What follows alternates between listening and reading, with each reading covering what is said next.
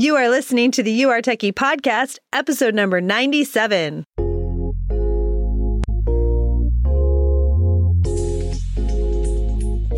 Welcome to the You Are Techie podcast, where it's all about growing in your techiness so you can find the tech job of your dreams. And now your host, technology learning coach, Ellen Toomey. Hey moms, are you trying to break into tech? Are you wondering what skills you really need to get hired? And how those skills can be worth $45 an hour? Not that $25 an hour you thought when you first started thinking about going back to work. If so, then the You Are Techie membership is for you. Our combination of courses, coaching, and community come with the mentor support you need to keep moving forward into your tech career. It's like no other membership available. We have the exact skills employers are looking for. You'll learn how to maximize your income with portfolio-ready skills that hiring managers are seeking. Not to mention the steps you can skip so you don't find yourself down that endless tech learning rabbit hole. Join me as we walk you step by step through the getting hired process in tech. Sign up at youaretechie.com. That's youaretechy.com. I can't wait to see you in our membership. Welcome to the podcast. Today we're discussing what hiring managers want. But to kick off this topic, I want to talk about the market, the job market.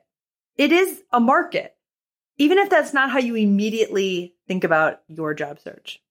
Just like the stock market or the real estate market, it has its ups and downs. And in real estate, we have seller's market and we have a buyer's market. It's not something that's true in every single case, in every single place, but it's generally true. And that's why we call it the market. So today's real estate market, for example, is a seller's market. We could all sell our homes for a much higher price than we could have 2 years ago. And it's helpful to know the job market trends as well.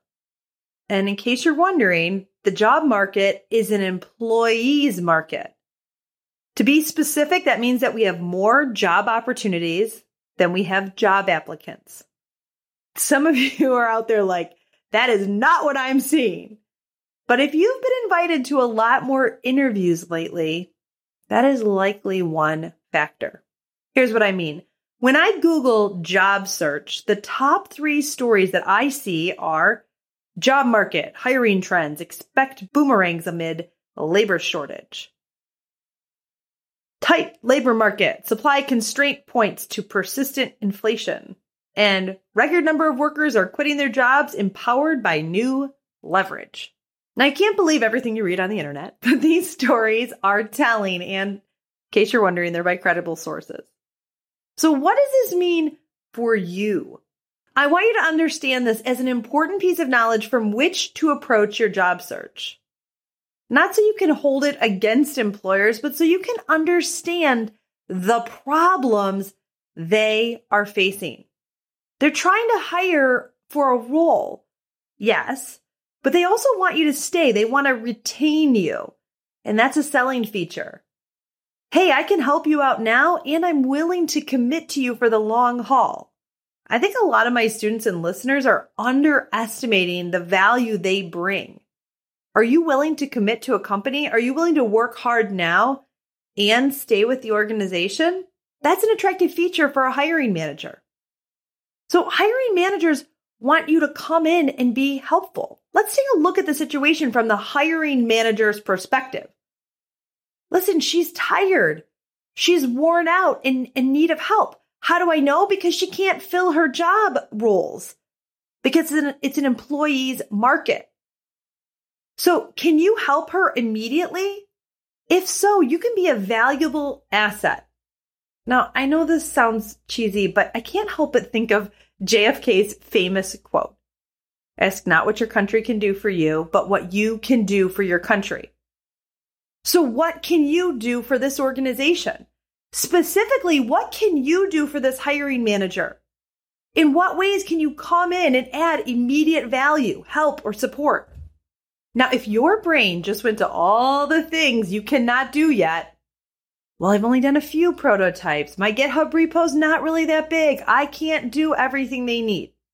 No one can do everything. And those unhelpful thoughts are standing between you and your dream job. Let me ask you that question again. How can you immediately add value to the hiring manager's life? How else? How else? Your technical skills are not going to be the thing to lead with here because you're new. Your ability to quickly learn, to listen and support. What about your unique strengths? What can you bring to the table that is so helpful? Also, a student of mine recently brought up how as moms, many of us have amazing project management skills. This is extremely helpful, even if you're not a project manager. It's helpful because you'll know how to ask for priorities. You'll remember to remind the team when priorities seem confusing. You'll know how to clarify, assign, define tasks. All of these skills are helpful to get projects moving along, which tend to slow down when you don't have the resources that you need. So maybe you're an empathetic listener who can help the hiring manager parse out important tasks or communicate with the team. Some of you are more mature, and that's not a euphemism for age, for old. We're all very, very young. But you are more mature, so you can handle and listen and handle more than maybe someone with less experience. I'm sure you can handle more than I could when I was 22. Maybe you can bring calm or joy to an overworked team who desperately needs some relief, comic or otherwise. These are soft skills, and they're very, very important. Many times a team member is let go because they just cannot work with others.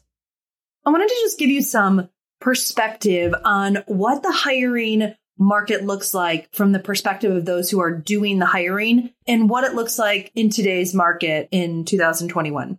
So I'll link to it in the show notes, but there's a Fast Company article that quotes Amy Glazer. She's the senior vice president at Adecco USA, which is a recruitment and workforce solutions provider. And she has a number of interesting points. The article points to a lot of things, how it was then and how it is now. The one I want to bring your attention to is then job titles and degrees, now transferable skills. And here's what Glazer says about that. In the new world, those things are not important, the degrees and titles, she means. What's important are the skills that you have. Are they transferable? You can learn to do the tasks related to many jobs, but it's harder to teach people to be adaptable, adapt to a problem-solving mindset, and collaborate with others. And then check out, so that's a super interesting article. And then I'll link to this other one from Top Resume. And the first 4 attributes that they say hiring managers are looking for and are the most important skills in 2021 to be a top candidate. The first one, continuous learning. So those of my students in the membership, you are continuing your learning and you're proving that skill and that's transferable. So I know that to a certain point, it just feels like this is just what we do. We just take a course or we're just in a membership, but you're doing work when other people are binging on Netflix. You're putting time into your prototype while other people are in the social media rabbit hole.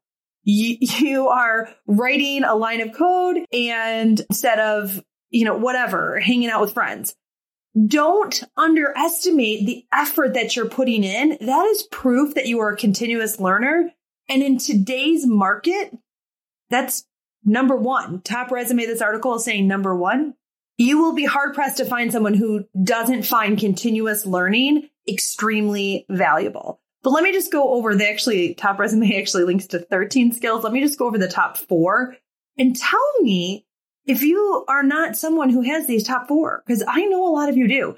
Continuous learning, number 1. Time management, number 2. Okay, number 3, this is a big one. Decision making.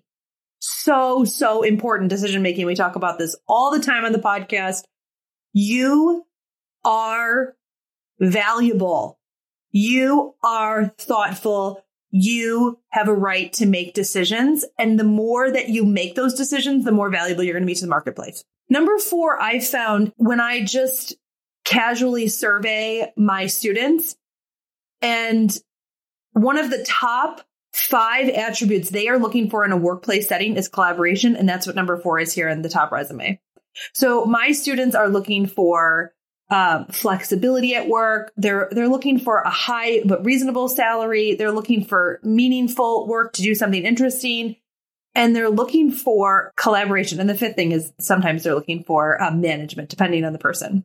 But collaboration is really interesting because there's so much work. It's very hard to get work done, especially remotely, without some type of collaboration. Now, that doesn't mean that you have to be talking to people constantly, but you have to be communicating with them, whether that's verbally, through diagrams, to-dos, messaging systems, Slack, whatever it is. You have to be using collaboration to get work done. And so think about those things. Are you doing those? Are you continuously learning? Do you practice time management? Do you make decisions? Do you collaborate to get work done? If you're doing those things, whether it's in a current work context or not, those are awesome transferable skills. Back to what Amy Glazer was saying, that you can take into your interview and serve up to a hiring manager in a way that where you can confidently say, hey, I have some things that you're going to find really valuable. And those are what they are. I'm going to talk about hard skills next because I know they're vital to this picture. But I want you to understand that much of what is considered hard in tech is the way someone else designed it. And I don't just mean design the software, but design the system, design the programming language. Much of what is hard in interviews is when the interviewer thinks that everyone should have learned things the way their company does it. And if they don't, they're somehow not as up to par with their skills. I can tell you that what many of you perceive as your lack of knowledge is someone else's inability to see the bigger picture, to see how your skills can be applied in their situation. So I want to encourage you to manage your way up the interview process. Ask to speak to someone who has a bigger picture view of the organization. And I understand that going directly to the CEO in most cases is not a great strategy. But what about the CTO? Or the product manager? What about connecting with them about how eager you are to come to their organization and to stay? How you know you have some holes in your skills, but your ability to learn and your soft skills more than make up for that. Try it out. I think you'll see just how useful you can be. Now, hard skills are important too. Anyone in my membership will tell you we don't stray from the hard topics in tech. The information you hear me providing assumes one very important aspect, that you're building your technical capabilities every day. Every day, in at least one small way, you're making progress with your assets for your portfolio. So with that in mind, I want to talk about some other aspects of your hard skills. The first thing is you are unlikely to have the exact hard skills they need. You may know programming, but you don't know how they do it. You may know UX design, but you don't know how their current system works. And that can be a positive or a negative. You can bring in new ideas. Maybe there's a more efficient way to do it. I know one of my second job, I eliminated the job. They were doing it one way, writing VB macros in Excel. I didn't know VB macros, but I knew C++ programming and I knew that was harder. So I went in and I evaluated it and I said, this is not necessary. Look, we can automate it this way. And I just eliminated the job. I didn't have the exact skills. No one was saying, you don't know VBA, so we can't hire you. They could see that C++ was harder. So I didn't have an exact skill match, but I actually benefited that organization even more so because I eliminated that job by automating it with the skills that I did have. So you likely can't come in and just do the job on day one because the organization is going to have skills and processes in place. But what you can do on day one, you can listen and learn those quickly and check everything before you ask questions. In fact, asking only extremely high value questions is an important part of getting the hard skills right. So important, in fact, that I created a freebie on this topic. It's called Answer Your Own Tech Question. You can snag that freebie at yourtechie.com/answer. By doing this, you'll come off as a pro even when you're a newbie.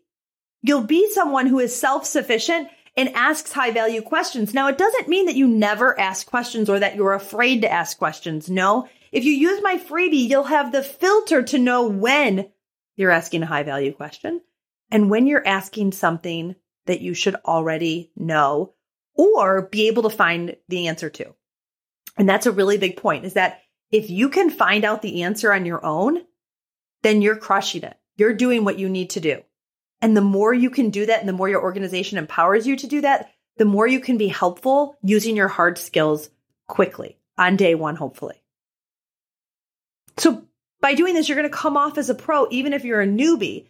And this is important because you want to be the type of employee that a hiring manager wants, as well as the type of an employee who truly adds value to the organization.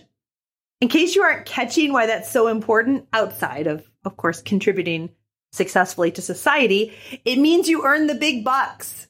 That's what happens when you add value. You will learn their system. But what do you already know, and how can that be valuable to the hiring manager's life today? This brings me to the last 2 points about what hiring managers want. It's culture and confidence. They want someone who fits their culture. And the good news is you want that same thing. By knowing yourself and knowing yourself well, you're going to know what type of culture you fit into. Sometimes I'll hear my students saying, I don't care, I'll take any job. But you won't. Or you might take it, but you won't stay there, or you'll be unhappy, and so will your employer. Nobody wants that.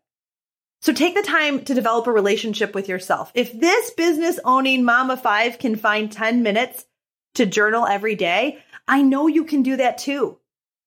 It's vitally important for you, and it will help you when you review the mission of an organization that you're interviewing with to see if there's alignment. You'll actually know what you're looking for. And by getting over that cultural hurdle, then you'll understand where you can stay for a very long time and have a very great career, even as you learn new things and change. Finally, confidence. Throughout this episode, I've been laying the foundation for how you can have confidence when it comes to what hiring managers want. Practice showing up for yourself this way, and you'll have the confidence nailed. Focus on the things you can control, like preparing and showing up every day, and the rest will take care of itself. It's in the preparation and execution of today that we become the confident person of tomorrow. Thank you very much for joining me. I'll see you next time. Hey, if you enjoyed listening to this podcast, you have to sign up for the You Are Techie email list. Imagine being in the tech job of your dreams. Join me to get the strategies, training, and never-ending support to get hired. Sign up at yourtechie.com. That's yourtechy.com. I'll see you next time.